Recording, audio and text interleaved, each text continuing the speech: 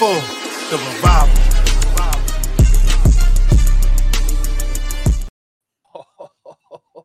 Y'all know what this is. Peace and blessings. It is your boy, Eli Rax, a.k.a. Vibes. And welcome to New York Revival, where it's not just sports, it's entertainment. And I'm here with my brothers, man. You guys know who they are, man. And that's Mr. Glass Half Full. And that's Speed, if you nasty now. Let's go. I got a whole mic up in front of my face. I can't even know. I don't know what I'm doing right now here. You know what I mean? I'm going crazy. Shout out to my brother El Jefe, a.k.a. White Jersey, a.k.a. Blue Jersey, a.k.a. Damn It Daniel. And shout out to you. Yes, you, the revivalists in the chat. Please hit that thumbs up. See right there. Share and subscribe. We do appreciate all the support. Thank you, guys. We got a special guest in the building, man. We got Art Stapleton in the house here. But first, let's go around the room, man, because these guys are rock stars. These guys are seeing Jerry Ferrara, Method Man at the game. You get what I'm saying? Shout out to those guys, by the way, friends of the show. But guys, go around the room, man. You went to the Knicks game, man. And I'm going to start with you, El Jefe. How was it, man? It was electric. It looked electric. It was a damn good time. This was supposed to be a blowout. And, we were joking. We weren't really joking. We thought the Knicks were going to win by 22. And we thought for sure they were going to cover 11 and a half. And then it's coming down to the wire. I'm like, oh, fuck, we're about to lose to an 8-win. Not only are you not going to cover, but yeah, this is bad. Yeah. But like to win the way they did, I wouldn't have it any other way. Like the having a moment at the Garden and being there for it, like that's why you go there. That's why you take the train. That's why you buy the ticket. And we got one of those moments. I don't care who was against. It was fun. Facts. I mean, listen, every time you step into MSG, great time. We went to go have a couple beers at Stout right across the street. We met up with Nicky Snacks. You know, we shout out Snacks. Hell yeah, man. Yeah, we saw Snacks. Cranky football fan. Man, and then the game itself, we were kind of just like lulled to sleep because they had like a 7-point lead all game long, and it was like, all right, they're gonna pull away, and then you blinked in the fourth quarter, and pretty damn tight. The lead. They took the lead at once, and then the ending was probably a foul, but hey, all that shit comes back around, right? Because the Houston game, the Knicks got screwed. Now the Knicks got a call. It all happens throughout the course of a season, and it works itself out. But watching a buzzer beater live, I was one of those guys. I hated that I had the camera, in the big moment. But I got I'm so glad you did. I got a buzzer beater, dude. That was fire. That was fire. It was dope. So we had a good time. We still have that, posted on our Instagram, man. Guys, it was electric just being there. Unfortunately, I couldn't go. But just seeing that, man, live and seeing you guys, like, celebrate, it was just awesome, man. But, guys, of course, man, we can't keep this guy waiting, man. We got champs here. We got the guy, the beat reporter, the numero uno in the house, man. I want you guys to give a warm round of applause for Art Stapleton. Round of applause. Round of applause. Round of applause. Round of applause. Brother Art. Let's go. What's up, fellas? What's going on, brother? Thank you so much for being here. How was your weekend, man? How's everything? Let's tell the people a little bit what's going on before we break the ice here.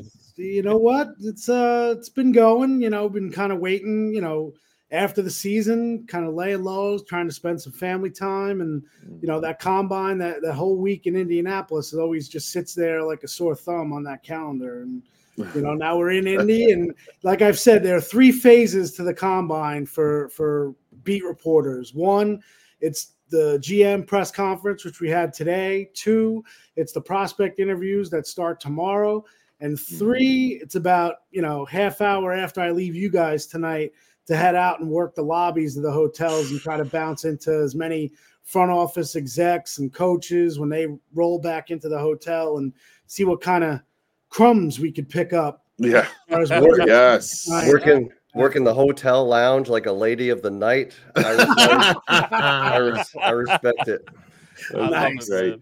And listen, now, speaking of the ladies of the night, man, we're going to throw you right into the fire here because we got a little bit of a nice break here, all right? Nice transition there. This is going to be a good transition here. But, Art, I got a question for you, man, and it's up to you to answer this or not. You can omit this, but all right. Fans come up to you with $100 million check. Tells you, hey, I got $100 million if you sign this contract, but we're not going to tell you what it is until you sign this contract. You'll get your $100 million. Once you sign it, you got $100 million, and then bam, we hit you with all right, you got to do this. Are you signing that contract, brother Art? Come on. Let people know. Oh man, you know what? I mean, the first thing since you made that transition, from the ladies of the night, I don't know if I can sign off on that one. I'm a happily married man. I got I respect $100 million though. I think the wifey might be okay with. My wife might disown me if I don't sign that contract. Yeah, right. I know. It's a terrible scenario. It's an absolutely terrible place to be. Yeah, I mean, we always laugh at my family at night. I'm upstairs and we're watching with my in-laws. We watch The Wall.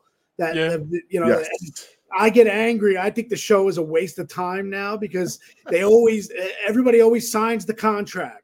And you blow the millions that are on the wall, and they just want, I want the, the 150,000 because that's just the game. It's like, no, the game's about gambling. But yes, yep. I got to be honest. I don't know if I can threaten that.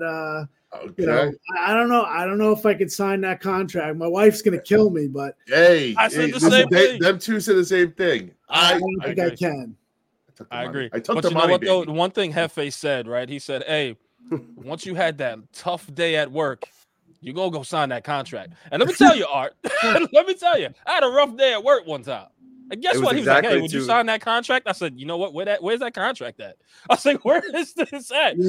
My wife told me, she was like, "You're stupid. Yeah, you better sign that contract. You better sign that contract." My wife was like, "I would." You felt so good about it at the time. We always like to remind people that I cover millionaires. I don't make millions. That's part of the job here. I mean, we grind just as much as you guys grind. So it's tempting. I'd be honest, but I gotta be honest. I can't.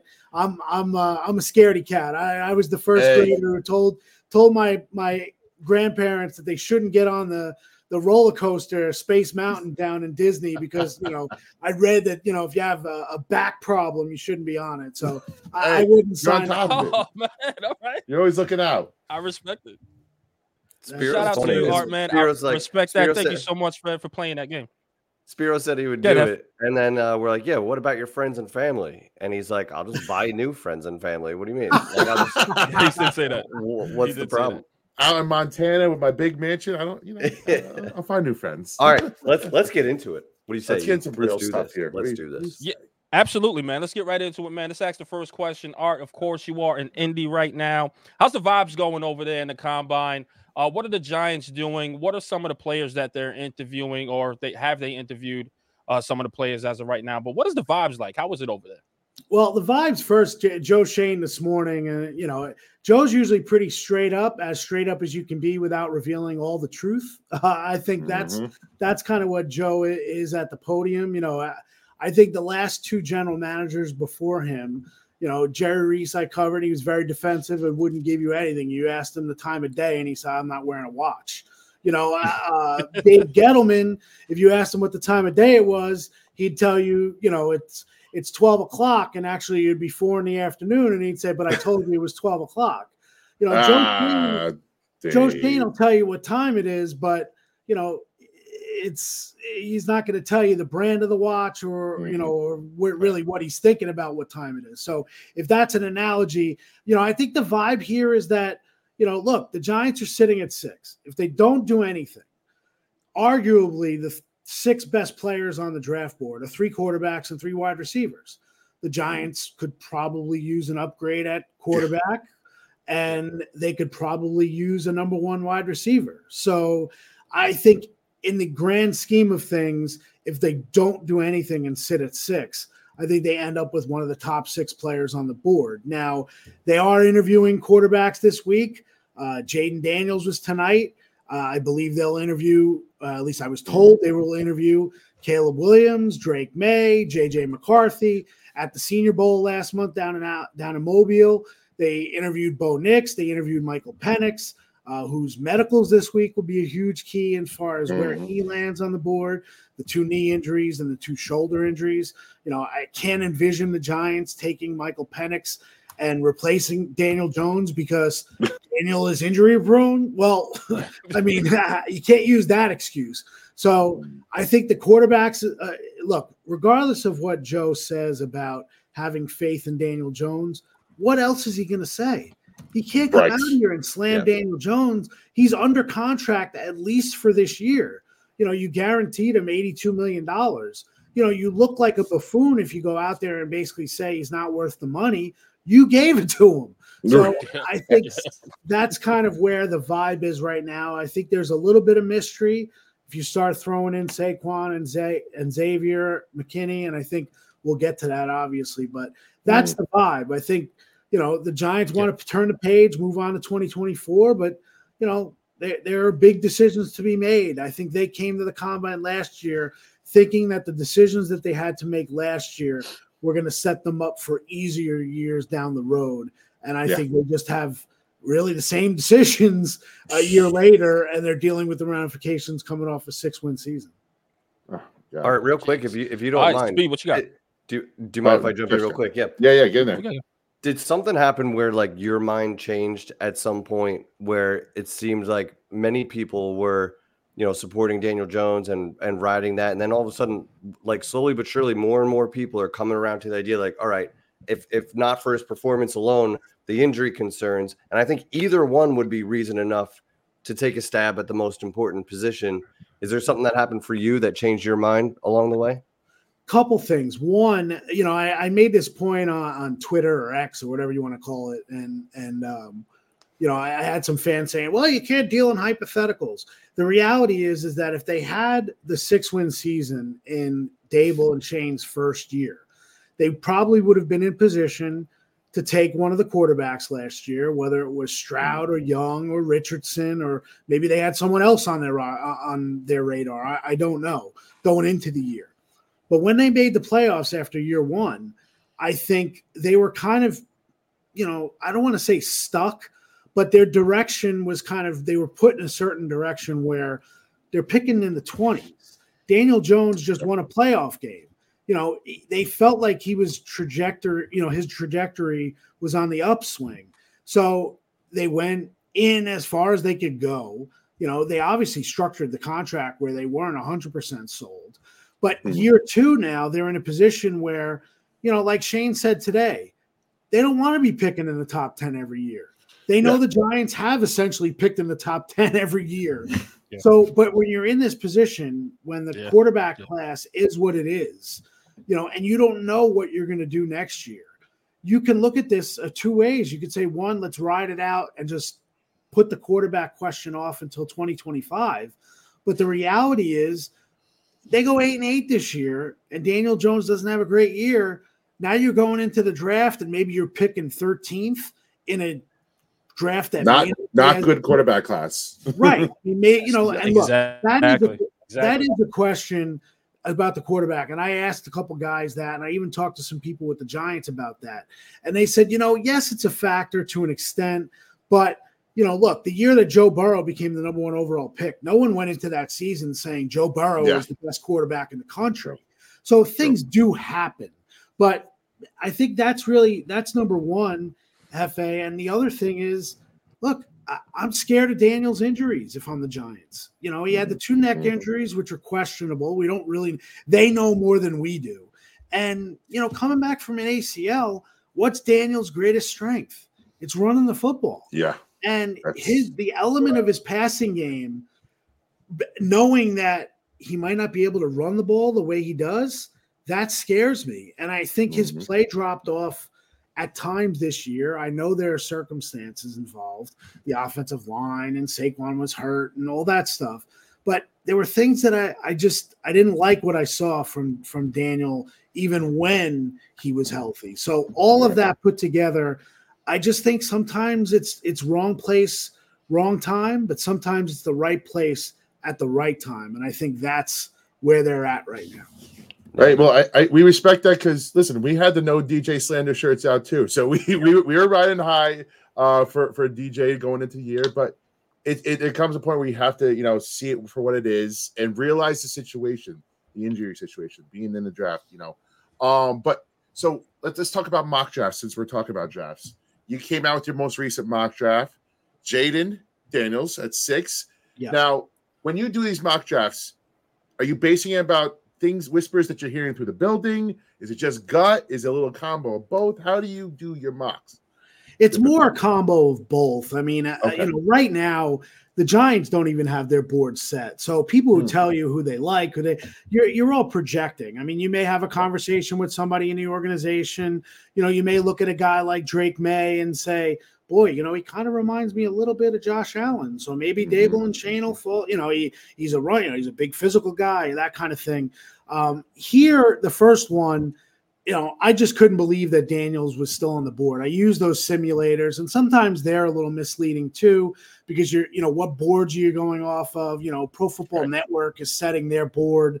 It might not be the board that you expect, but he was sitting out there, and he was the best quarterback that I thought was there. So I'll go with that. I mean, as we move along, if I hear something from people who say, nah, they really didn't like Daniels, what they went with them, I won't go that route. I'll use that information for what it is. And, sometimes it's about trying things differently, try to come up with some different thing. Okay, what if I do this here? What does the rest of the draft look like? If I take a wide receiver here now, who am I getting in the third round or with one of my second round picks that maybe I didn't think I would be able to get? And I took a wide receiver with the second, a Polk from Washington, I think in my draft.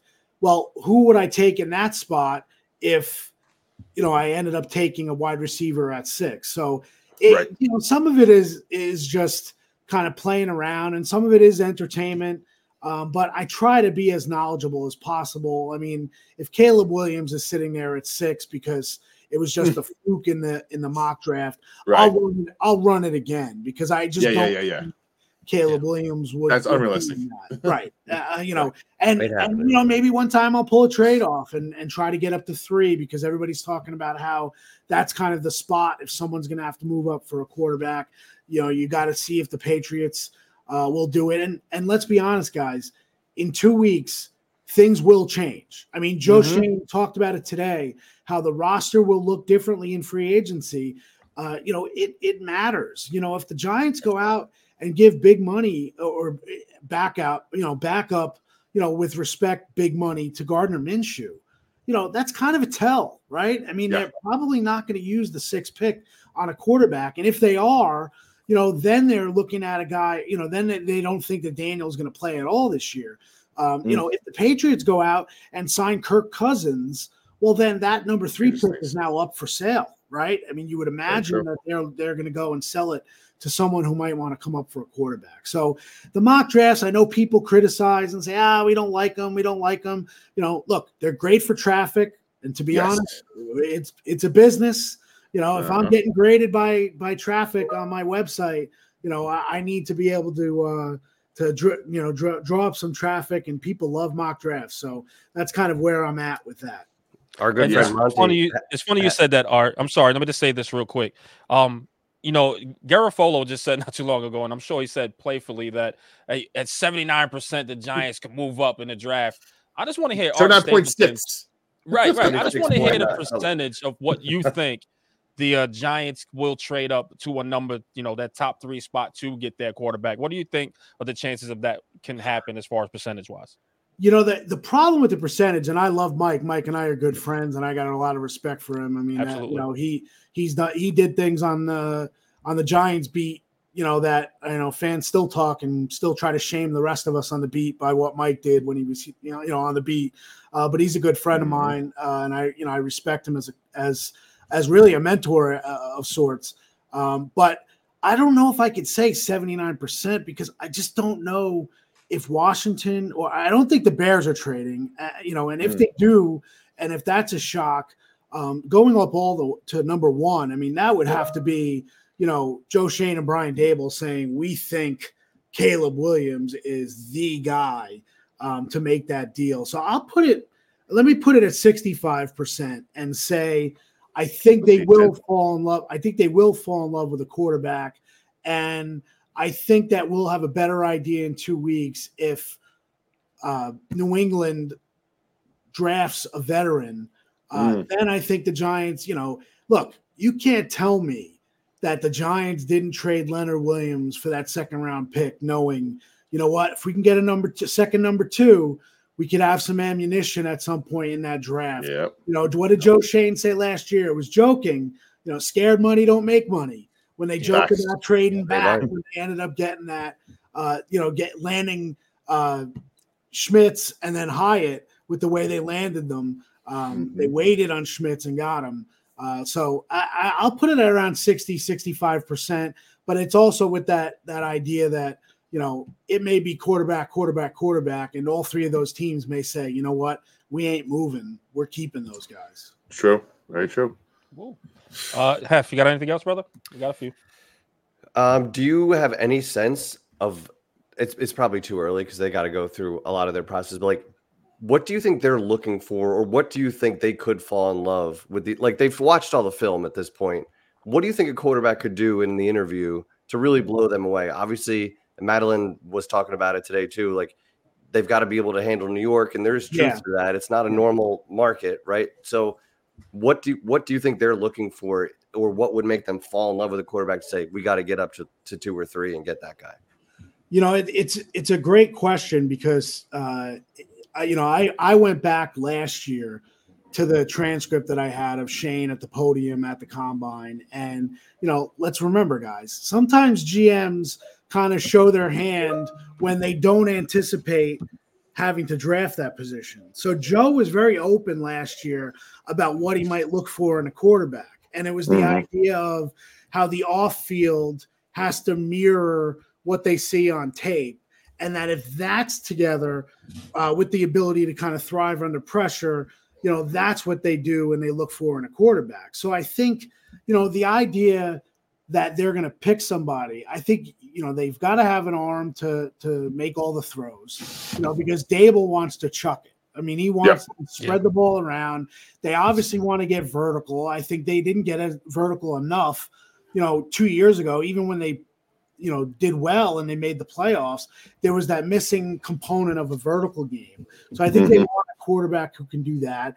They obviously want some running ability, you know, the idea of, you know, being able to run while being durable. I think that's an aspect that you'd look at and you'd say, you know, you can't predict injury, but injuries are predictive in some sense. And I think it comes to how do you command the room? You know, if you walk in this meeting with these guys and you kind of put them on the spot a little bit, what is your take? And, you know, I think back to the first year when they were here and how you had people in the Giants organization who obviously weren't in the inner circle talking about how, Kayvon Thibodeau is not their kind of guy. When it was the opposite. Joe Shane loved Kayvon's attitude, loved the way he handled things, thought he would be good for New York, that he would be able to kind of shrug things off. He was a smart guy. He wasn't necessarily a smart ass. And I think that was kind of the difference. And we've seen that from Kayvon now. Kayvon's not a smart ass. Kayvon knows what he wants to say and get his point across. You're not tricking Kayvon into saying things that he's not ready to say or want to say himself.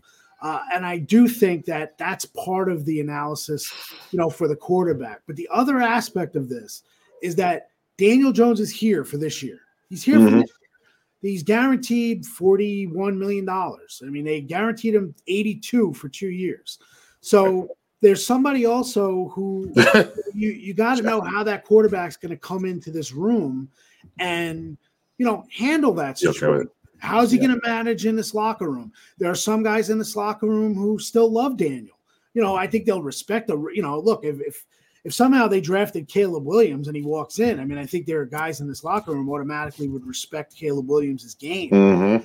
But that's also part of it. Now, I'm not saying, because I could already feel myself getting slammed, that, because of Daniel, they won't take the best quarterback. That's not what I mean. But I do think that organizationally, they need to know that to take the temperature of their locker room and know, okay, how does this guy fit in this locker room with the guys I have? So I think the two guys that stand out to me are Drake May and JJ McCarthy, as far as, it seems to fit, off-platform guys, guys who can get out in space and make plays. It's not to say that Jaden Daniels or Caleb Williams can't, but I'm just thinking in those terms of what this offense and how these guys would function in this offense. And we've seen a lot of criticism of Daniel Jones of his processing, that maybe he doesn't process as quickly. He's a smart guy, but is that the same as processing Nope. down the field? I think that's also part of it. Who's processing well? Who can come in and work with Dable? That kind of, who can take the criticism? Who can be the guy? Remember the question that they asked Thibodeau. The first question they asked Thibodeau was, okay, you go the first 5 games and you don't have a sack. Yep. And the media comes to you and says, how come you don't have a sack? You're a bust. How do you handle it? And they liked adversity, baby. Yeah. Right. You deal with adversity. Come back the next week, and I'll get mine next week, and I'll do what I can, and that kind of thing. So, long-winded answer. I think that it's all of that stuff, but there are intangibles that I think these guys look. They went off the radar in 2018 in Buffalo, and they weren't the head coach and the general manager, but everybody has revisionist history and wants to look back and say, oh, well, it was easy to pick Josh Allen. No, it was not.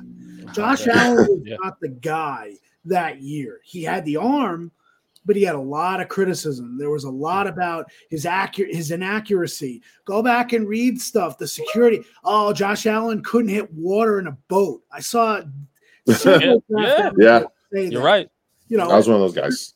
What did Buffalo do? Buffalo traded up twice to get to 7 to get to Josh Allen. And Shane told a story today about moving up, and you just don't know what other teams are thinking.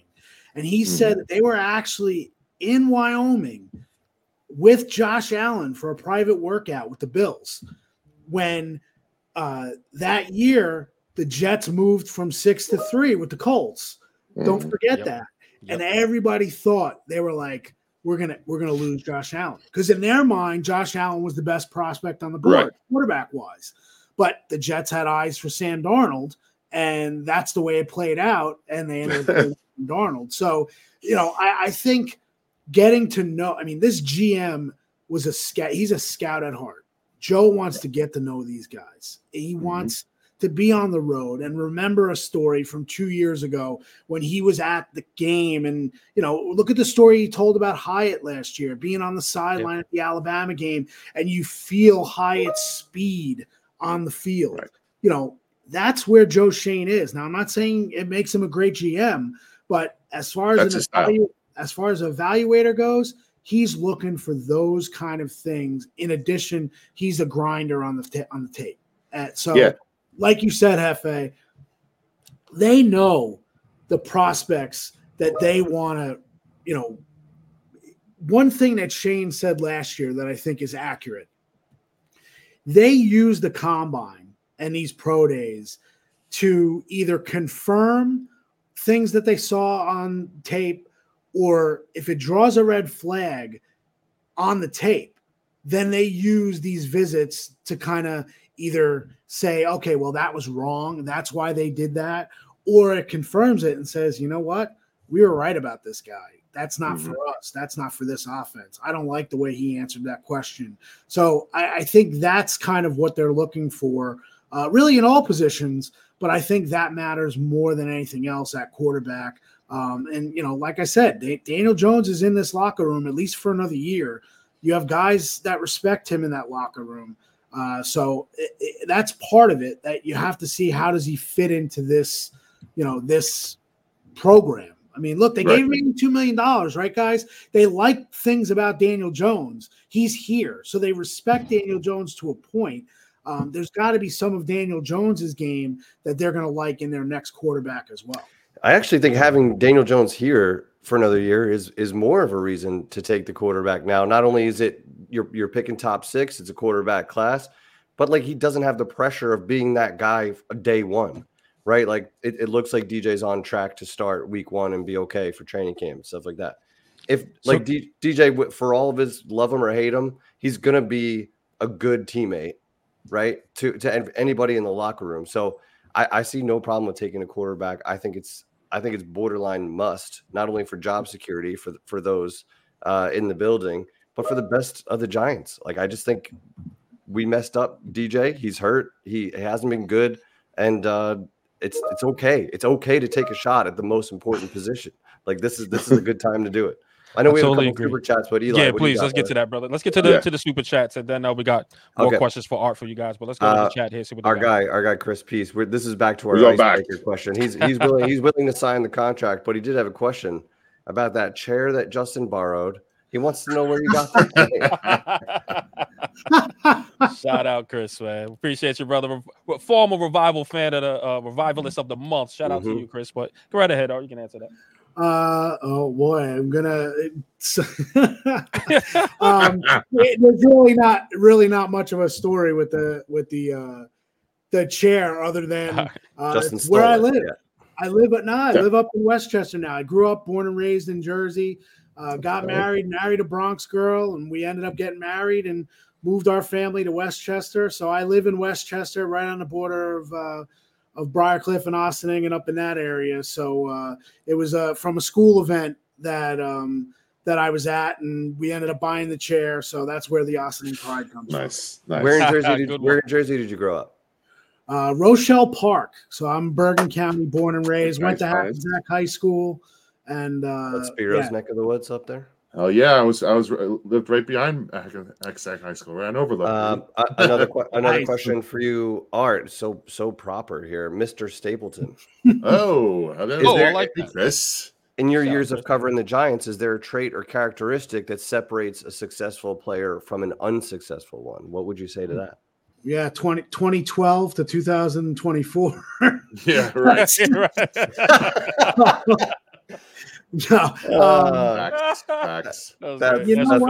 a fact. It's tough. I think I'm trying. It's a tough question. It really is. I think because there are a lot of different personalities over the course of these regimes. I think, put it this way, I think if Odell was a rookie with this regime, I think they would love him. I think they would love Odell. Odell drove Tom Coughlin crazy. And then obviously when Dave Gettleman took over and Pat Shurmur, Dave Gettleman felt like he had to trade Odell because, he would wreck the locker room with Pat Shurmur. So Odell was a successful player here.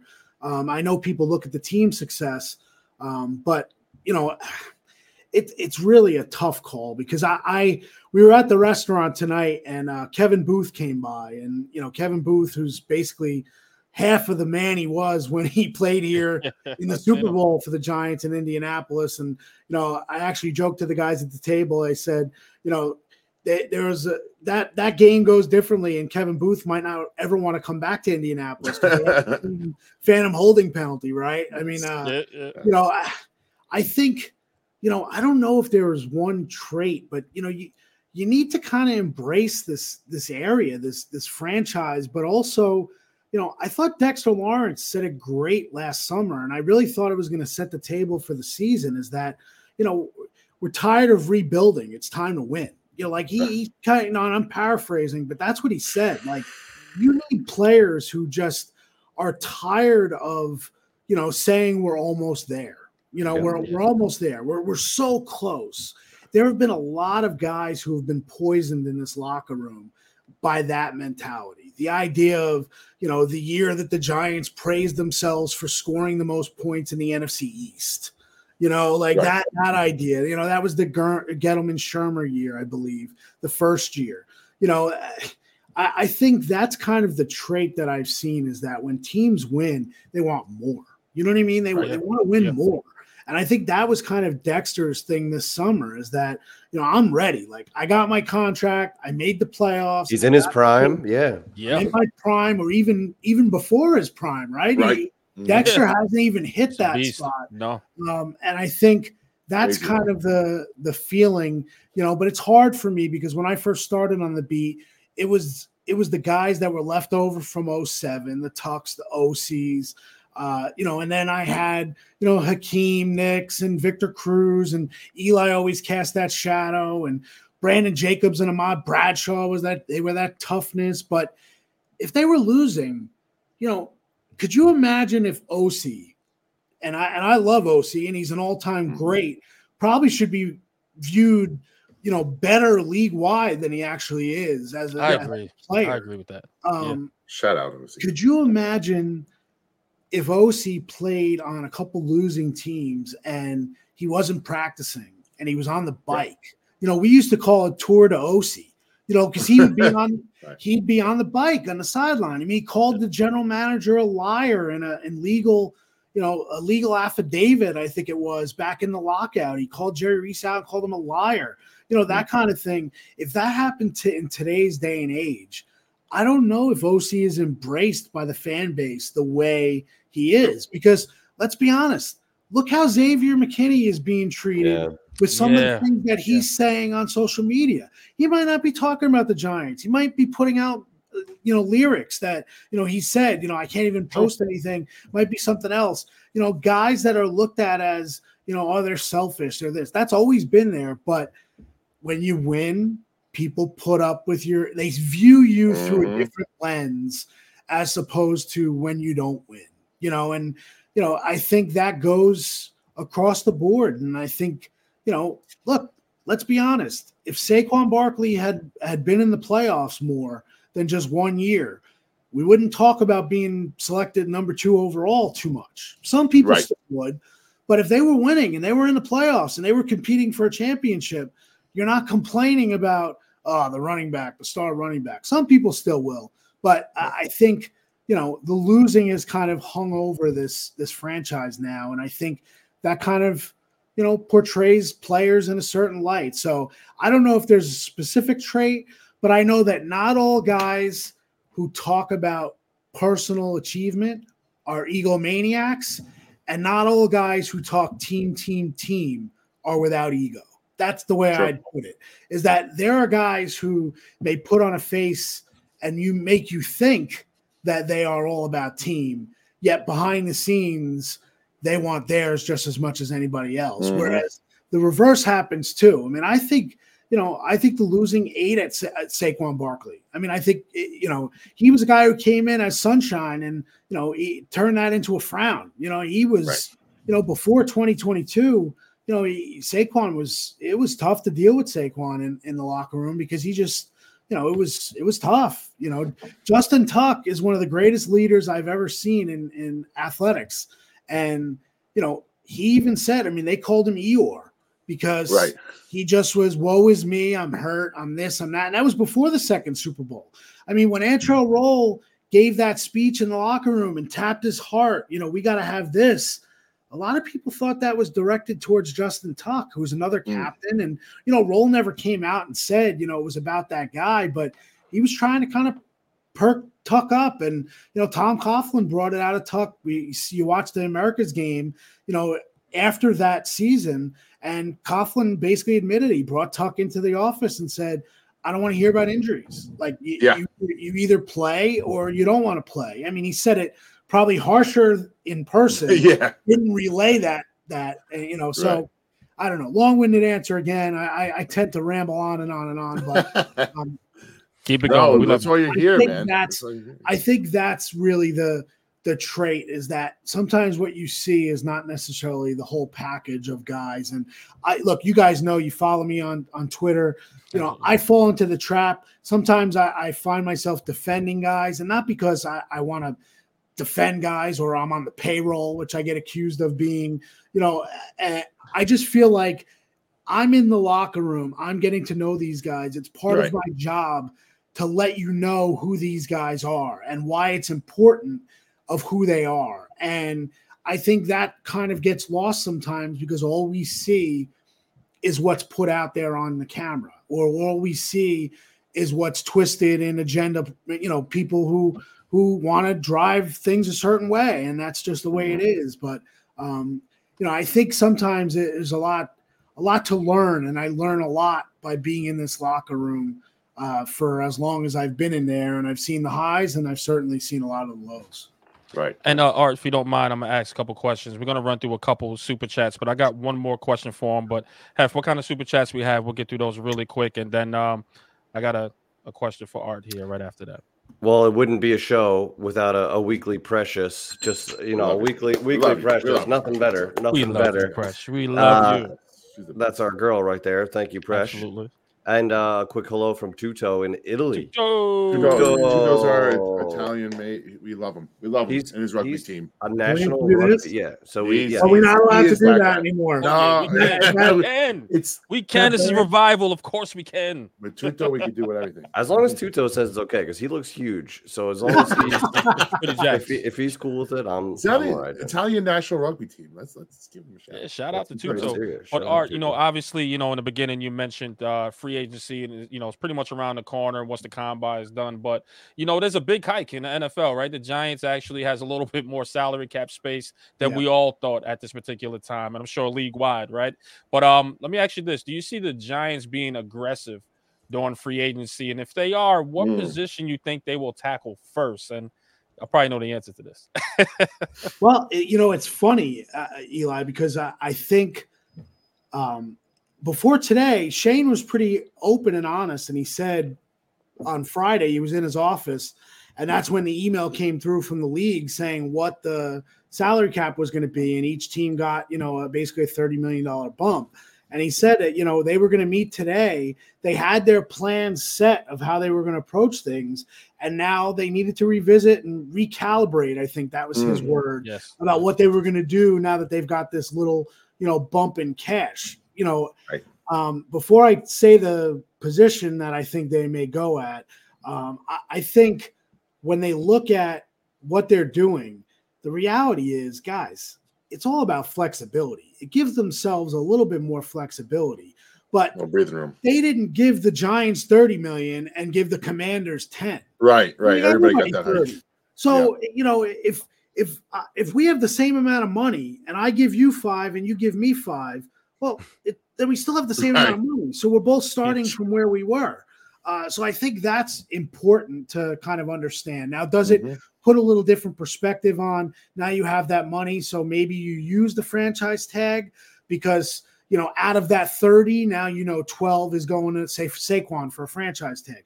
Maybe they lean more towards thinking about that second tag because they have that extra money to play with. But free agency, Shane made a point today that I thought was very revealing about the defense and about Shane Bowen coming in as DC. And he said the biggest difference between Bowen and Wink was that obviously we all know Wink blitzes more than anybody. So they're not going to blitz as much. But Wink wanted to play read and react. Wink wanted to build up that interior defensive line, rotate guys in, play the run, and then attack third down. Get on third and longs and just attack. What he said about Bowen is that Bowen wants a defensive front that's going to attack. And they want to use their pieces up front to kind of get after the quarterback and then play the run on the way to the quarterback. And that's essentially what the Giants of old used to do in their defense. So the first person I thought of was green light Kayvon Thibodeau. He may play a little in coverage, but he's going after the quarterback. Right. Which I think will be interesting to see how his game changes and adjusts to this. But I also looked at now the edge. Like, do they go now and spend a little money on an edge that's out there maybe a Bryce Huff from the Jets and say, we love his intangibles. We love his traits. We love his pass rate. He's got the best pass rush rate in the league. Maybe they pay a little more for him and say, you know what, we're going to unleash these two guys on the edge. And then we'll worry about, look, we got Dex on the inside. Maybe they sign Ashawn Robinson back and we'll play the run the way we have to. So I think edge and then obviously the interior of the offensive line. I think they got to get two guys. I don't know if it's big money. I mean, I think, I guess it's Onwenu is how they pronounce his name from the New England. Yes. I think they could sign him as right guard and then have him as insurance if Evan Neal doesn't play well. And then I think also they'll sign a swing tackle to, maybe be that guy at right tackle. If, they do get Onwenu and he's looking really good at right guard, maybe they move Neal to left guard, or if he's not playing well, they move him to the bench and they say, you know what, we got to figure out what we're going to do. But I do think that Neal will get a shot at right tackle. I don't expect them to go out and pay big money for a right tackle to replace Evan Neal. And I don't know if they're doing it behind the scenes and working him at guard, but I think right now it's right tackle or bust for Evan Neal, and they'll deal with the consequences if they make that decision that he can't play right tackle. He's hurting the team. But I think he'll get another opportunity to do that. So I'd say edge and interior offensive line would be the two spots that I think they may spend. Yeah, that's music to our ears. Music to our ears. I love that. At this point, if you're going with Daniel Jones, go invest into that offensive line at this point. And like you said, man, I'm just worried about Neal at that right tackle. But I got a question because all right, you said it right. Like everybody has this hike now, but I think where it comes to is like guys like McKinney now, like where he might have been a little bit off the table. Now with that extra little bit of cash, maybe he comes on the table. Now, when it comes to McKinney, you mentioned, the Twitter stuff. Does that factor in? Has that factored in at all? You think in the process of signing him back, or does Joe Shane and Dable not give two shits about what he says online on Twitter, and they just look at the player? I think they look at the player. I think they look at the player. I've talked to several people with the Giants that they like Xavier McKinney. I think they essentially sided with McKinney in the whole Wink McKinney tiff. I don't believe, and Dable hasn't told me that personally, but look, we wrote about it. People, you guys didn't write about it. No, I talked about it. I know there were a bunch of people on the beat that talked about it. That it was a little weird that Dable downplayed everything like he's apt to do in press conferences, and when he was even asked, will McKinney be benched for a game or something like that, Dable kind of, looked at him and go, why?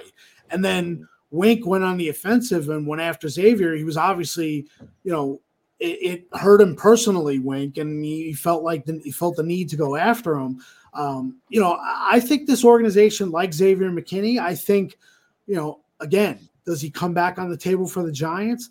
Does he come back on the table for a couple other teams that, may have said before this bump in pay, we ain't paying him $16 million a year. And now, if we can get a 24-year-old safety, maybe we can pay 16, knowing that Shane may only go 14, that kind of thing. So I think they'll try to do what they can to get X back.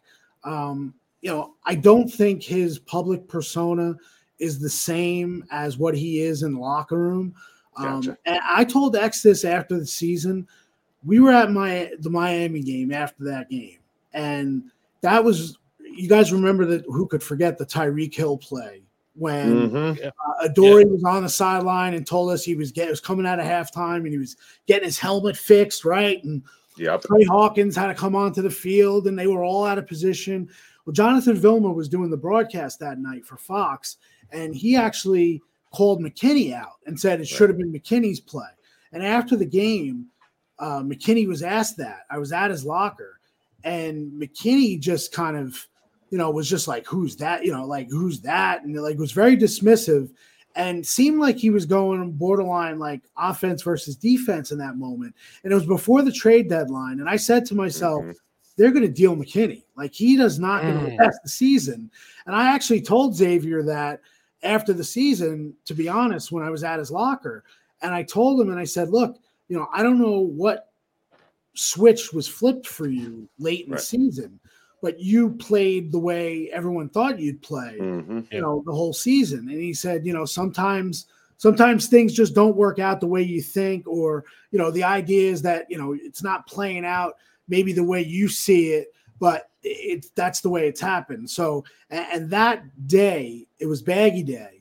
And I was at McKinney's locker, and it was after the Dable and Shane press conference. You guys remember the timeline in terms of, they talked first, and then we got the players in the locker room. I was talking to McKinney and interviewing him. And Brian Dable, who's never in the locker room when the media is there. The head coaches usually stay out. They don't come in the locker room. Dable came over and actually apologized to me and said, I just got to get X for a second. Big embrace, big hug, talk to you soon, talk to you a couple of weeks, that kind of thing. Dable likes McKinney, loves McKinney. Okay. I know Shane likes McKinney. I know the organization likes McKinney. Do they like a match? Tag? Do they like his price tag? I do agree The idea, he's a 24-year-old homegrown player that they actually hit on in the draft, previous regime. You don't want to let those guys walk out the door, but you also have to gauge where he's at, where the final 5 games. They can answer this better than I can, but I said this to somebody yesterday. Whether it was the final 5 games of contract push, where did he just turn the light on and say, you know what, I got to get mine. I got to ball out and make sure that this is the lasting impression.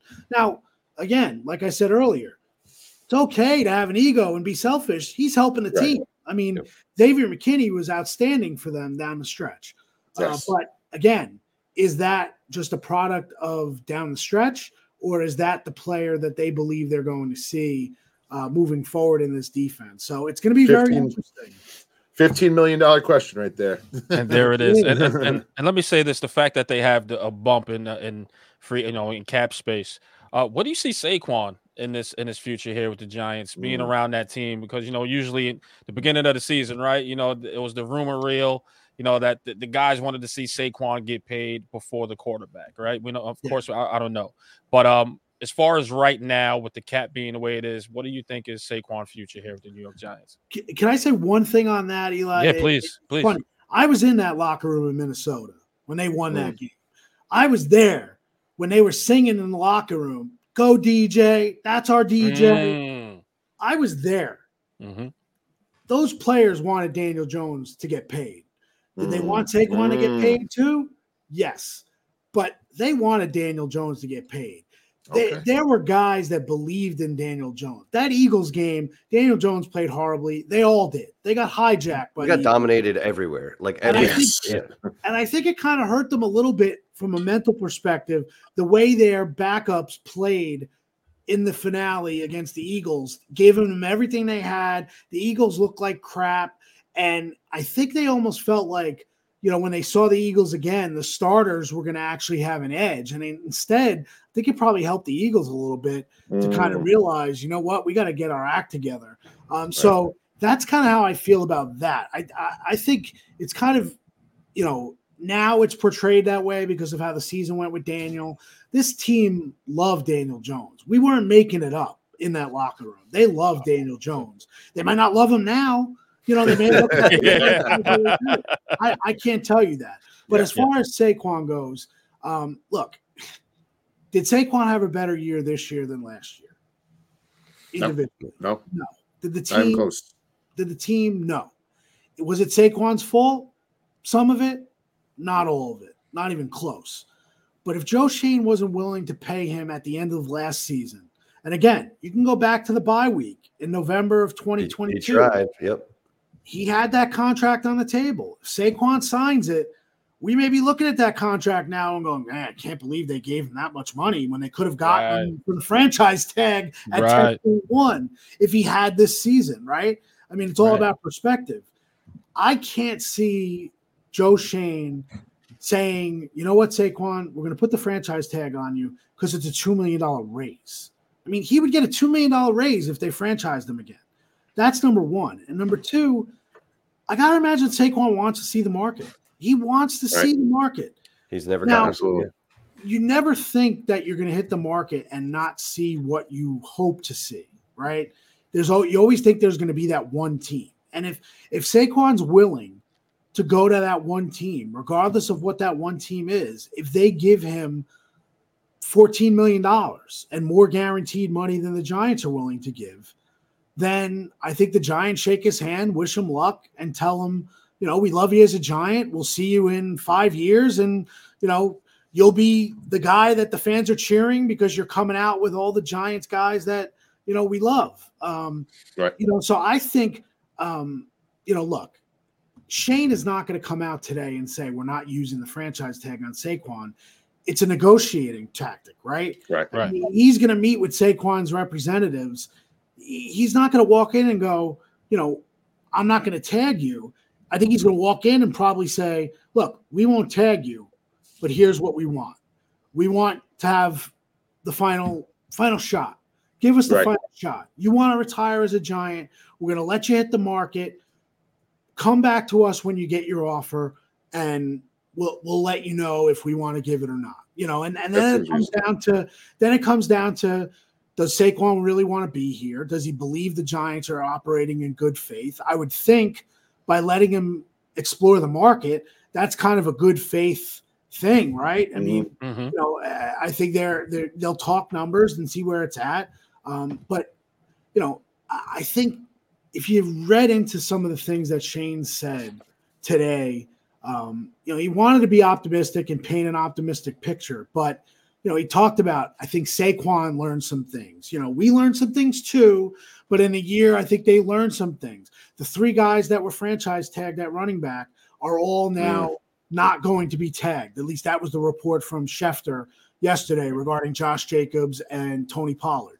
We had the report on Saquon last week that it was very unlikely they were going to use the tag. And, I guess everybody forgot that when Adam tweets everything, and all respect to Schefter. But, we kind of, a couple of us on the beat reported that last week. But I just, and if you guys listened to, you mentioned Madeline. So obviously you guys, Madeline Burke, you guys obviously listened to the Q&A. Queen B.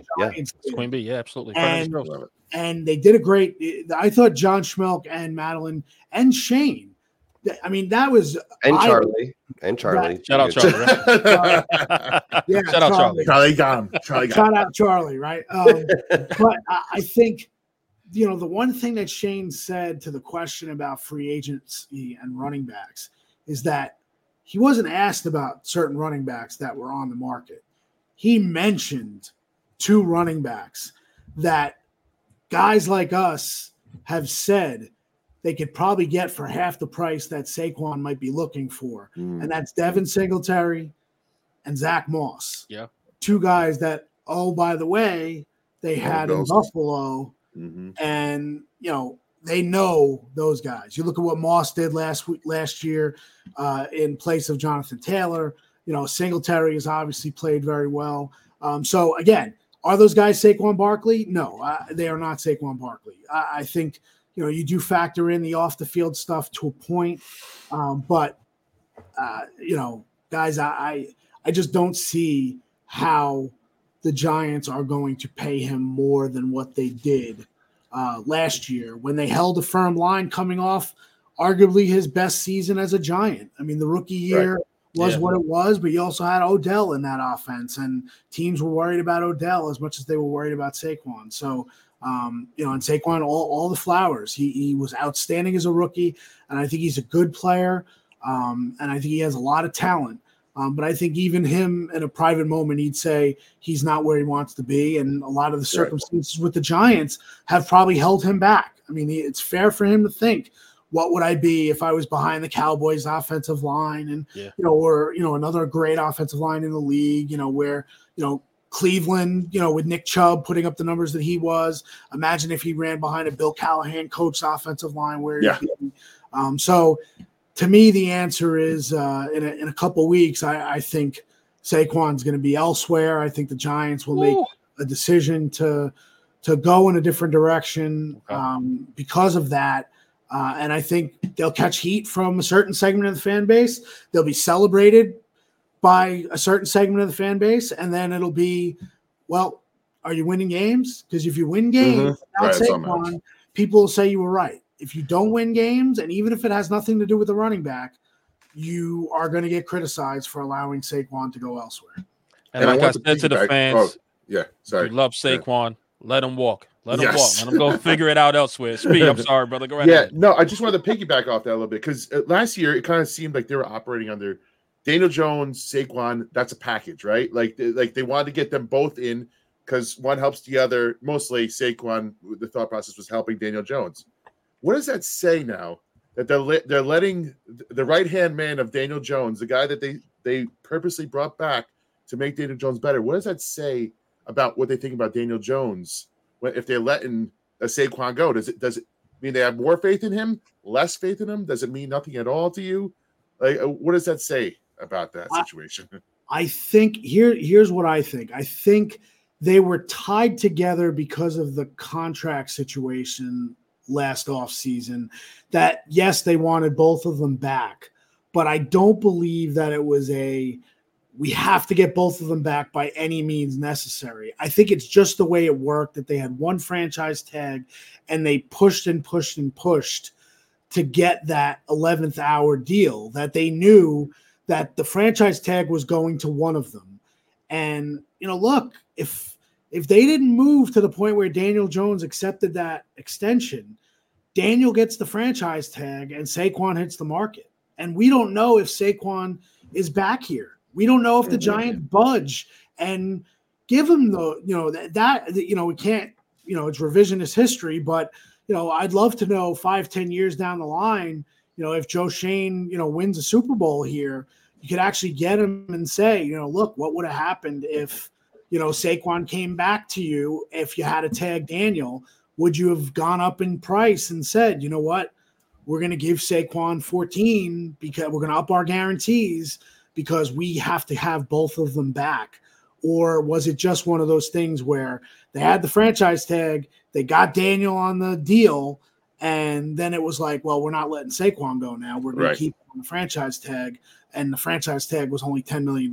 So at that point, they felt as though it was a bargain compared to the offer they offered him during the season. But great question. It is a great, great question, and it does, kind of send the flare up that if Saquon's gone, see what they do to replace him, but also that will make, a lot of people feel like they're moving beyond 2022 because 2023 reset the clock again. It would be so much easier to just make this move if they drafted better. Like you got these, like you draft these like Brightwells and Eric Grays, and like you see other teams find these gems in the mid rounds. And if you had a stud that, like when Saquon needed a breather or when Saquon misses a couple of games, you have a guy that looks like young and fresh, like Saquon did as a rookie. Well, then you feel no desire to pay Saquon anything that he's asking for. And like, you just got to take kind of the human aspect out of it a little bit. I know he's a company man and he sells tickets and he's a great guy. Nobody doubts any of that. But the whole NFL sees the running back one way. Don't be the one team that's like, we got to have this running back. I just don't like, it's the same reason why Giants fans can't get over Odell, because they never fucking replaced him.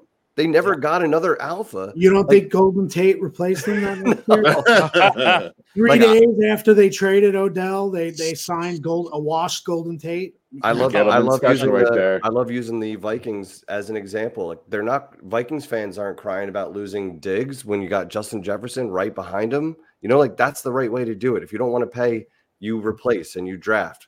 What about Dalvin Cook, right? Wasn't Dalvin Cook 5 straight years of 1,000 yards, and the Vikings got rid of him coming off a playoff disappointment, and they basically mixed and matched that running back, and they got by. They weren't a great team, but they also lost their quarterback to an Achilles injury. So they kind of suffered a similar fate that the Giants did. And at the end of the day, the Giants have one winning season with Saquon.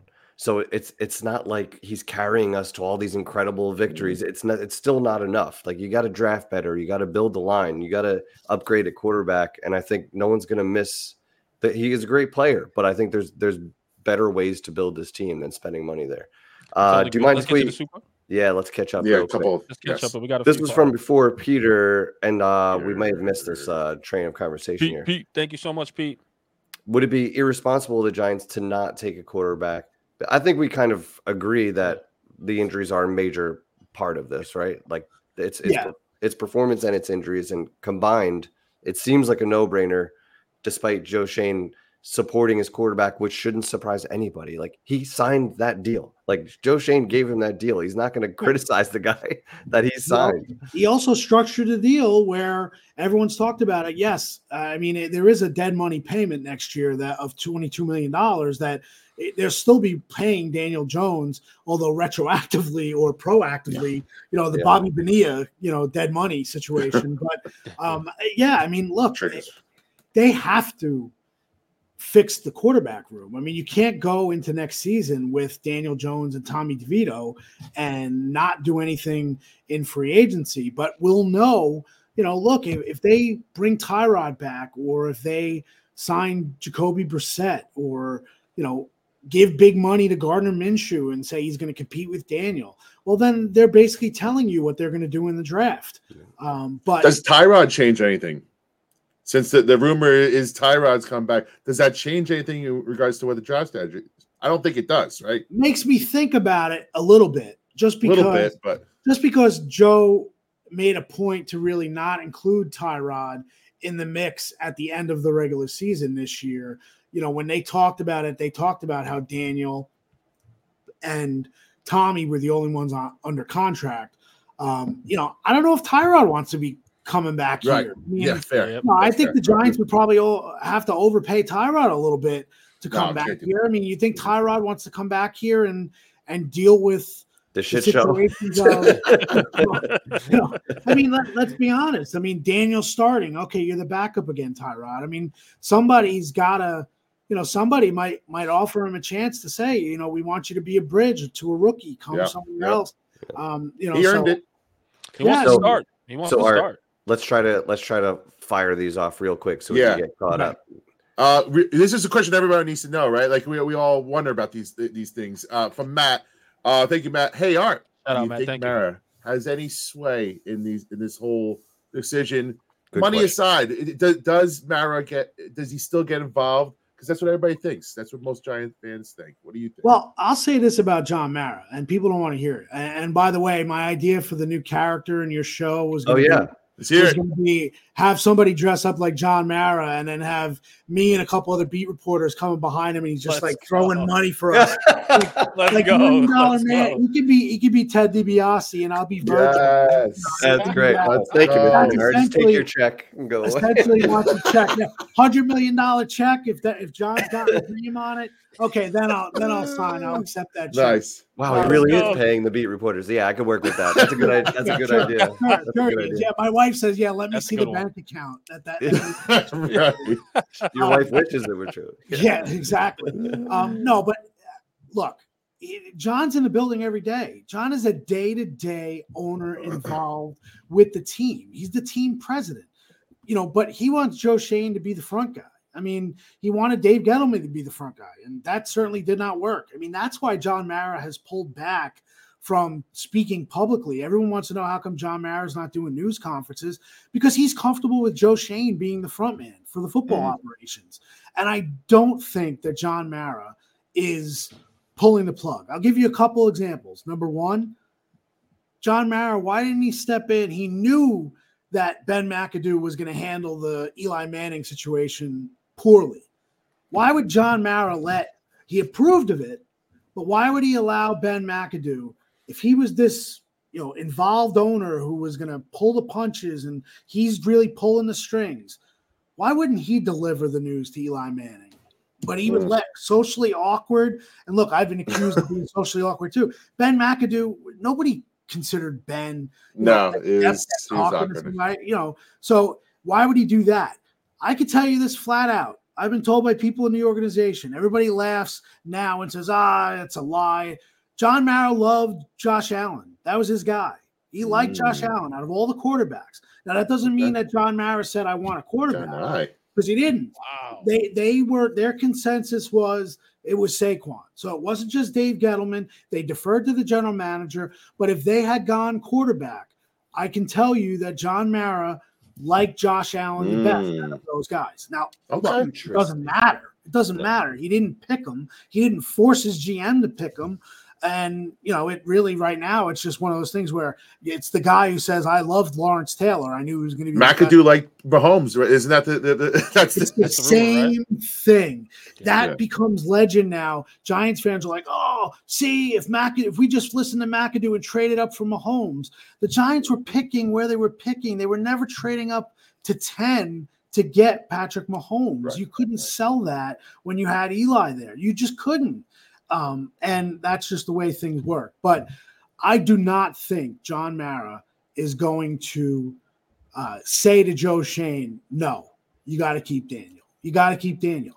They allowed him to structure the contract the way they structured the contract, knowing that if things went bad, that they would be able to get out of the contract after 2 years. Now, it's not get out without penalty. That whole thing that always gets talked about now. People are like, oh, it's without penalty. It's not without penalty. There is some debt. There's dead money, significant amount. It's essentially what they did with Kenny Golladay. I mean, would you eat the Daniel Jones contract next year for dead money the way you ate Golladay if you can just, deal with a new quarterback? Yeah, you would. Oh, yeah. So I don't think John Mara is pulling the strings and telling Shane what he has to do. I think he offers his opinion.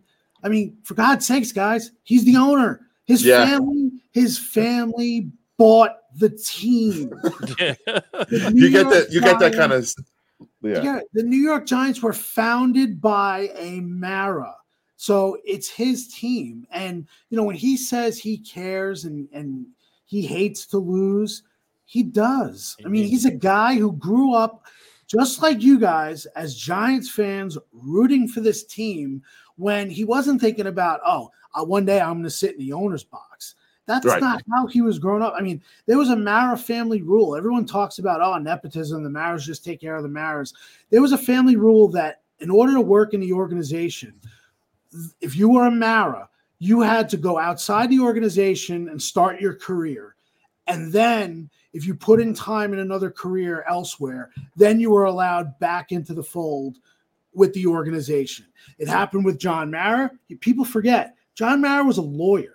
He hated it, but he was a lawyer. He was not all of a sudden his father's right hand on the books.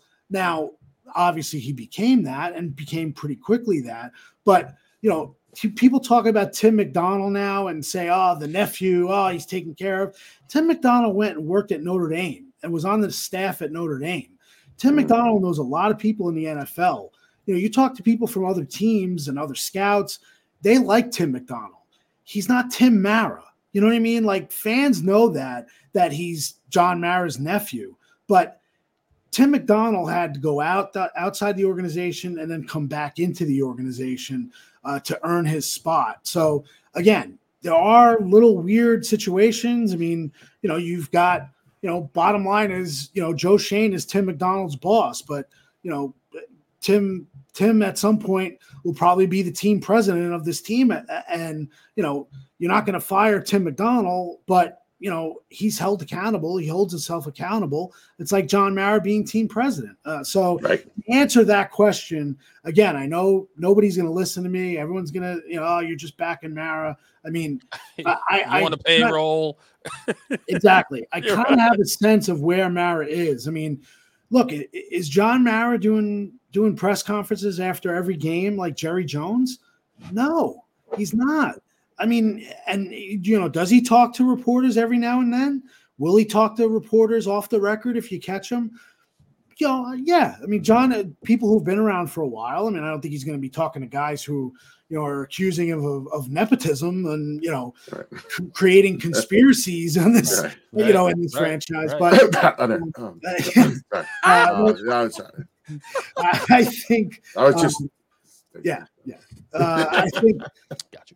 So I think there are situations where you would expect the owner to step in and say, look, we need to do this. We need to do that. I don't think that – I think John Mara's a realist. I mean, look, you think he enjoyed watching last year? You think John Mara – what's the phrase, the quote that everyone's gotten so much mileage out of John Mara the last 2 years? We screwed this guy. Dan Jones. Yeah, that's a good one. No, the positive one. Remember after Minnesota, we're back, right? Everyone slams Mara. We're back. Yeah, we're back, right? We're back. John Mara was in the heat of the moment after that game, was thrilled, just like all of you guys, just like everybody watching this show right now. It was a high moment for the Giants. You never expected to get back to that spot that quickly. The way you won, the way everything went, I think that's kind of the reality of the situation.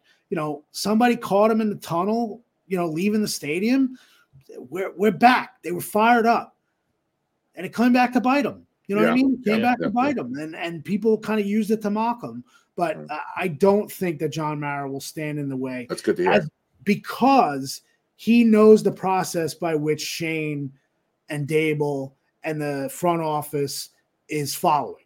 Now, if they were just F this, we got to dump this guy, we got to get another quarterback in here, and let's go sign Russell Wilson. If it's sound reasoning, and as long as the quarterback doesn't come here and, dropping F-bombs everywhere in his interview, and John Mara hears about it and it's like, do we really want this guy to be the front man? Drake May comes in here and, talks about, things that just don't link up in New York, that kind of thing. Then maybe John Mara will say, I'm not sure about that. Not that mama guy. Right. That's right. It's character issue. Yeah, absolutely. But you kind of touched on it, but like it's an uneasy thing as a fan. If you've been losing as much as we have, and you have like personnel decision makers in the building that can't get fired because there is there's a problem there. You know what I mean? Where guys can't get fired. Holding yourself accountable is not the same as being able to get fired and getting someone better. Now guy, let's be honest. That's perception. That's just me saying it. That people perceive the idea that Tim is the director of player personnel. We know the family connection, that they would never fire him. Look, I mean, if it imploded and they had to hire a new GM and they had to hire a new coach, and that new coach that they really wanted or that GM came in and said, I'm not sure, this works for us, then maybe they would take the title away and give it to somebody else. And, there'll be reorganization in put him, have him be on the business side or have him do that. I don't know. I mean, I'm sure they don't want to get to that point to do that. And like I said, I just think there are grenades thrown all the time at a guy like Tim McDonald. And in reality, I mean, he's a guy who, scouts respect and people talk about him. And, look, he's worked his way up. I mean, the family is going to have people there. I mean, it's just a matter of, who owns the team. Yeah. I mean, my dad would promote the shit out of me too. So Hef, let's get to the rest of the super chats. Yeah, real quick. I know Art got a million things to do too. And Art, you can be honest. Did Mara Venmo you in the middle of that rant? You're cooking. You're cooking. I heard it. Nothing yet. Oh, I'm waiting. I'm going to say I like that. We got a big one. I'll save that for last.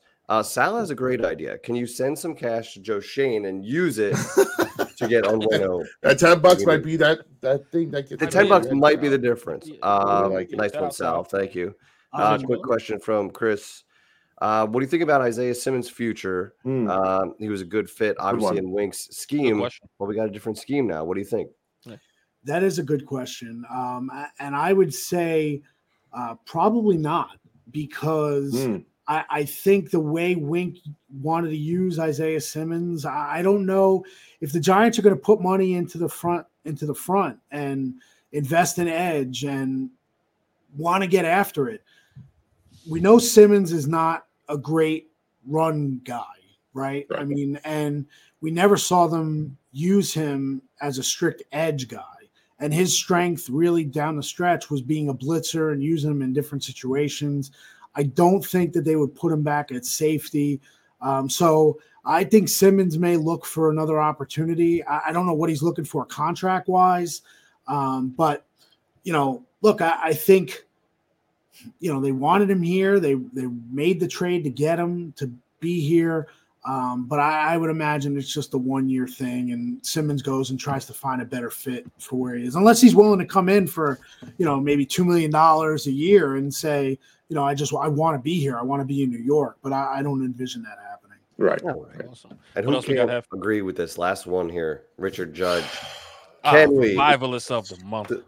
Shout out to him. 25 beans, by the way. That deserves we appreciate you, Revivalist of the month. We do appreciate you, brother. We're going to extend it. Why not? Because this is what it is. But all of us we're much younger men. The last time the Giants won a Super Bowl. Let's do this again. I mean, there's been so much life.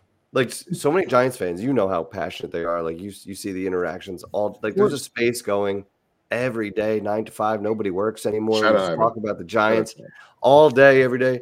Like so much people put so much energy into this team, And I feel like there hasn't been enough given back. Like we're due for a nice run now. It's the fork in the road, right? This offseason might be the fork in the road for where this franchise goes, and they could pick the right path. This is a big year. This is a very big year. I think one of you guys, it'll be very interesting to see, because I've heard that they have a lot of plans for the fans this season for the 100th season. It's the 100th anniversary of the Giants this year. So I've heard that starting in the spring, you're going to start seeing things pop up. Now, I don't know if it's medium sodas or large sodas, that kind of thing. I mean, that's another example. John Mara could have stepped in and said, you know what, this ain't happening. And he didn't.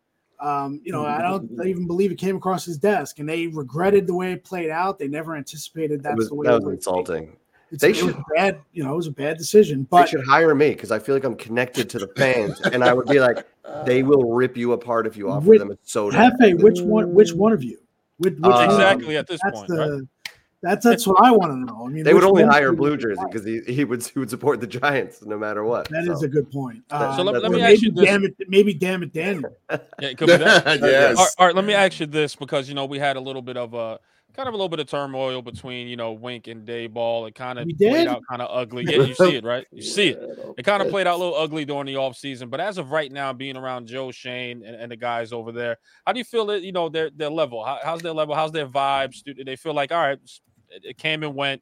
But how do you feel? How do you make of that, just being around those guys actually right now? Shane was asked that today, and we don't talk to Dayball on the record here. I mean, you'll see him and brush by, and like I mentioned, you hope to see him in the lobby, but Dayball's kind of a blow by. Hey, I'll talk to you guys at the owners' meetings in Orlando at the end of March.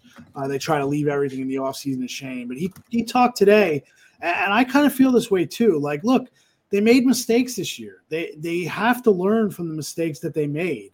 One of the mistakes was, Dayball didn't nip things in the bud, or last year he allowed Wink to run his defense, and he let Wink be the head coach of the defense. And year two, like I said, ego's not always a bad thing, but when ego pops up and becomes a bad thing, you got to figure out a way to squelch it. And I think it was too late, because at that point, there was always already the report to Jay Glazer, and then it was, you're trying to figure out what went on, and look, that's the way it happened. But Shane said, look, I've got to evolve. Dave's has to evolve. I mean, we all know how last year went. I don't believe they have their head in the sand. Now, they're going to have to show it in their actions. The moves they made. Mike Kafka's here. I mean, look, Shane made a point today. Kafka got interviews for a head coaching job off of, now he didn't say it, these are my words, one of the worst offenses in the league this year. Yeah. Mike Kafka still got head coaching job interviews in Seattle, and they wanted to bring him in as offensive coordinator. So I think, again, people aren't going to believe it. I've talked to people that I don't believe they made the decision on play calling. I think Dayball probably should call the plays, because if you're going to go down with the ship, and I don't believe he's on the hot seat, I think they're going into year 3 with an open slate and see where things go. But I think there are still things that Kafka can show as offensive coordinator and assistant head coach, that he's ready to be a head coach, and it doesn't have to do with calling plays. I mean, Dayball came here as a head coach and decided a guy that he hired he had no previous relationship with Mike Kafka. He was going to let him call play. He was going to develop him and let him call plays for the Giants in his first season. And that says a lot for Dayball. He put a lot of trust in his process and hiring guys, hiring Wink Martindale. You know what? It took a lot of guts for Dayball to hire Wink and basically say, run the defense. Right. Probably not a smart move the way year 2 happened, right? I mean, you look at Dayball and you go, you can't believe you let these guys loose, what's it, the fox in the hen house? You let them kind of run your defense, and now you try to take it away from them. How are you going to do that? Right. So I think they love the collaboration aspect of it. I think Dayball has to be a little bit more involved and make sure that – he knows what's going on in the meetings behind the scenes, that the rest of the defensive staff doesn't feel like it's a power three and the rest of the staff. And I do think that it got to that point down the stretch of the season. Right. But, look, I've heard that Dable is invigorated, that he's told people he's invigorated. Okay. That he feels like, he was kind of slapped across the face a little bbit. My words, not his words, but that he was disrespected a little bit, I think, as a head coach. A little bit, the little De Niro thing, a little bit. A little bit. So I think you may get the best out of Brian Dable, and they're going to need it. They're going to need the best out of Brian Dable this year in order to get back to where they want. And they're going to have to make some smart decisions this offseason, as we've laid out, in order to make up for some of the shortcomings on this team. So we'll see. But I don't believe they're hanging their heads right now saying, oh, woe was us. We lost Wink, the best defensive coordinator in the NFL. I think they wanted Wink. I really think that Dable, as much as we talked about it, I think Dable saw a path to keep Wink here. I know that sounds crazy. It sounds ridiculous, that the idea that once he fired the Wilkins brothers, that he knew Wink was going to storm out. That's probably correct. But I do think there was a smidge of the idea of maybe he would get together with Wink and they would be able to get on the same page after that and say, look, I fired my guy, Bobby Johnson. We fired him. He's my guy. I brought him here from Buffalo. He's gone. Right. We had to fire the Wilkins brothers. Everybody on this defense thinks you take care of those guys. They're your guys. They're your right hand. If I don't have a right hand, why do you need a right hand? That kind of thing. Again, I don't believe this conversation happened, but I think it would have happened had Wink handled it differently and not wanted to leave and make those plans known in November. He was telling people he wanted to leave. People around Wink were telling people he's out. The Jack Bauer on the back of the play, 24 hours. I mean, the messages were there. Mm-hmm. I think Dable really wanted to, talk it through and say, look, can we make this work? What can we do to make this work? Because I don't believe they wanted to get rid of this system. I think it was really personal and what played out. And, by the time that happened, I think it was over. When Wink stormed out, that was it. And I think Dable knew it. And he probably knew it maybe 90% that it was never going to happen, or 99% that Wink was leaving. But maybe there was that 1%. I mean, look, I know that Dable was made aware when he was in Buffalo, okay, when he thought he was going to be getting head coaching interviews and getting a job. Not the Giants, but anywhere else. I know that Wink Martindale, through whatever avenues, let Brian Dable know that he'd be interested in being a defensive coordinator for wherever Dable ended up. Wow. Did he do that? Did he do that? Whatever other coaches in the league? Possibly. But so Dable was aware that Wink talked about wanting to be a head coach from the moment he got here, right? I mean, this was his defense. It was never, he said once, I think, in any of his interviews that, he's basically, I always think of, I love the show Blue Bloods, and it's the idea of, Frank Reagan operates at the pleasure of the mayor. Well, Wink Martindale once, and it was late in the year after all this stuff went down, essentially said, I operate and I work at the pleasure of the head coach. He was a second head coach. He viewed himself as a second head coach. Dable allowed it to happen. I don't believe that ever happens again for Dable. Right. I think he learned a harsh lesson. He paid for it publicly. I think that is still going to hang over him, and he's going to have to work through that this year in order to make sure that it doesn't get in the way of this team getting back to where they need to be. Thank you so much, Art. Let's get to the super chats, guys, and then we'll wrap up with Art Stapleton here. And we do appreciate your time, man. What super chats we got left there, Hef? All right. So the question everybody needs to know: are they going to bring back the real Fan Fest, where they had the practice, the whole nine? Because that's what we wanted, and we felt at a loss last year. Can they bring it back? Will they bring it back, or is that a thing in the past? I think it's a thing in the past, guys, because I just don't think. I think these guys are paranoid. I think they And I got to be honest, guys, I've seen videos from coaches saying, hey, I saw this video in training camp. And when we played that team, we put in this package. They didn't run the read option all year, but when they came to us, we thought they'd run the read option. And here's the video. And I'm not talking Giant specific, but I saw videos, and I know I've had conversations with Dable, and they believe that now with social media, with the way these teams, every team in the league is scouring Twitter and looking for videos. And it sounds ridiculous, guys, right? It sounds ridiculous. The video that, that may be put out by Talking Giants, or, Hefe's in the stands and he shoots, a crazy catch by somebody in the corner of the end zone. I do that. Yeah, I did do that. I see Guilty. And I think that's why they really are paranoid. They are paranoid. I could tell you that, one of the plays that got out there in Dable's first year, I know for a fact, they practiced it and they said, you know what, this play will really work in week 1 against Tennessee against Vrabel's defense. And we videoed it, we put it out there, and then the next day the video rules were in place that there was going to be no video of practice. So the reason it gets the Fan Fest is that the Fan Fest was the practice. Maybe they do a little more. Maybe they have a little bit more on the field. Maybe there's more engagement.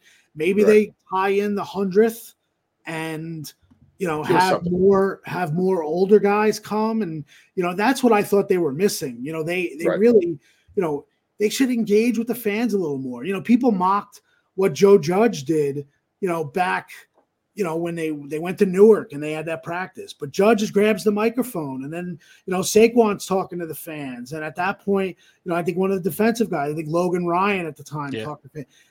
To me, guys like you want to see practice, want to see a scrimmage. You know what I mean? Practice. That's what you want to see. Guys like me want to see that. But I think they gambled and said, for the younger crowd, if they have a Fan Fest and give people fireworks and, the idea of watching a movie, I don't think that worked very well.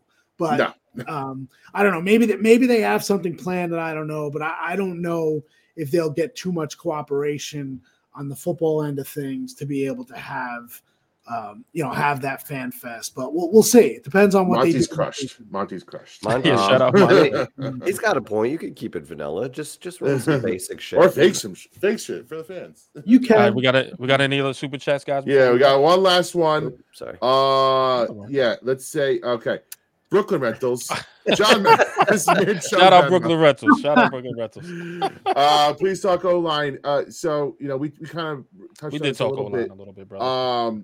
We're thinking probably guard attack. No, whatever his name is. Potentially maybe a Hunt.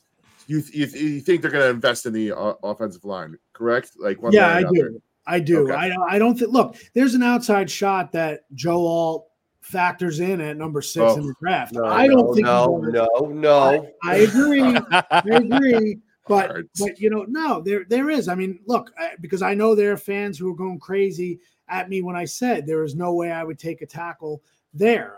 I don't believe they would.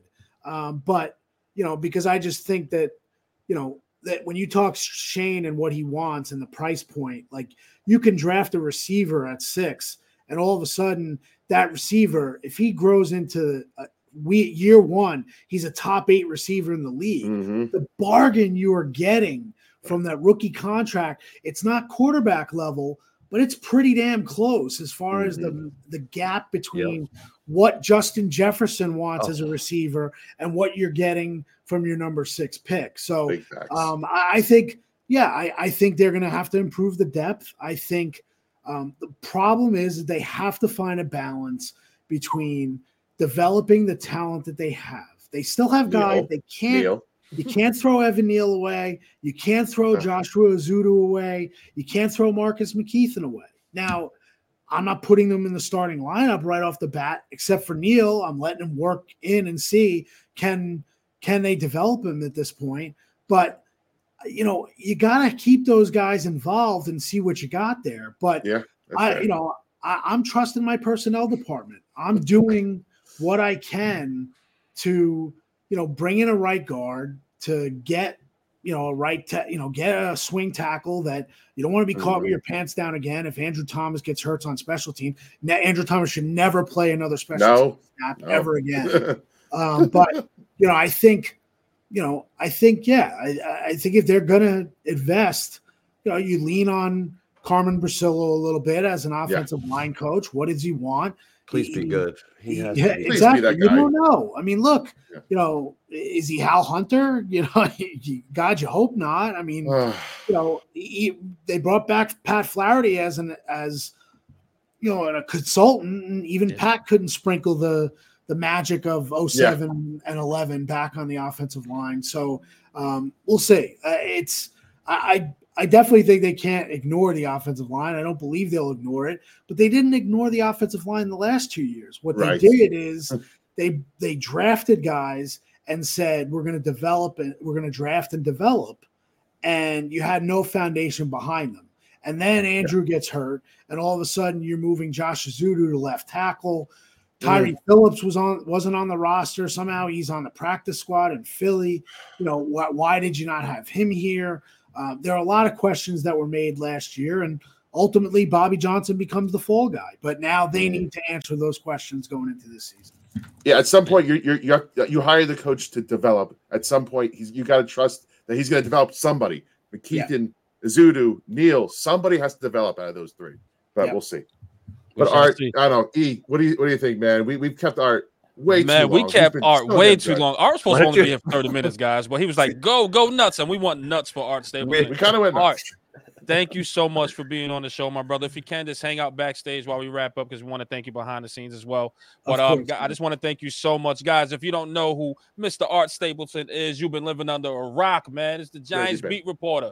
Man, go hit that follow button, go subscribe, do whatever you gotta do, man. And please, Art, please plug the podcast that you have going on as well. Yes, thank you. All in with Art Stapleton. You can find it everywhere you find the Revival, I'm sure. You can go on YouTube. We've been doing a lot of videos. We're going to incorporate some video into this year best we can. Want to do more Q&A. The one that landed today was, to me, it was an awesome interview.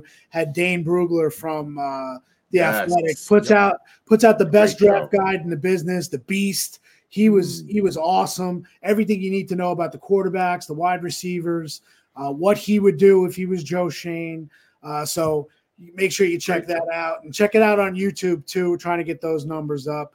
And NorthJersey.com is where we work, not NJ.com. No disrespect to my colleagues. It's NorthJersey.com and get it right. And the record and Art_Stapleton everywhere on social media, where I'm way too often. We love you so much, man. We appreciate you, Art. Thank you so much. Hang out a little bit, and we'll wrap this up, and we'll get everybody going. Thank you so much for stopping by, brother. We do appreciate you. Have a great night. Have a good night, brother. Thank you, brother. What is? How did you do that? How did you do that? I said, wait. I said, hold on now. We got to wrap it up now. Hey. All right, let's leave Art back there for a second. We'll go to Art in a second. But guys, what a show. We want to thank everybody in the chat. Shout out to you, the Revivalists. Before this is done, please hit that thumbs up button so the notifications can get out to all the subscribers and then some. I think this was very informative. So, it's be some good stuff, man. Some good content that people will have, man, especially during the offseason. It's going to be fire, man. But shout out to Art Stapleton, man. What do you guys think, man? The best. I mean, what great insight, man. I mean, he's in the building. He knows these people, the ins and outs. I mean, it's just awesome to pick his brain. So good times. And Art's open as hell about everything. So that's why we love him. Like he doesn't hold back. He was honest about everything. Even if he's on a giant payroll, right, guys? That's he got the Venmo right in the middle of the show. Got the Venmo right in the middle. You got to see an honest man about it. Best of all, he's got a sense of humor, right? You could tell him out. If he supports the Giants, he's on the payroll. That's just hands down. And he has a great sense of humor, man. That's a good one, man. But like I said, man, shout out to you, the Revivalists, man. And listen, man, on behalf from my brother, man, Mr. Glass half full of nets. Speed, if you nasty. Let's go. I can't even do the thing no more. I got to figure out something else in the streets. The mic's in the way. You got a new mic.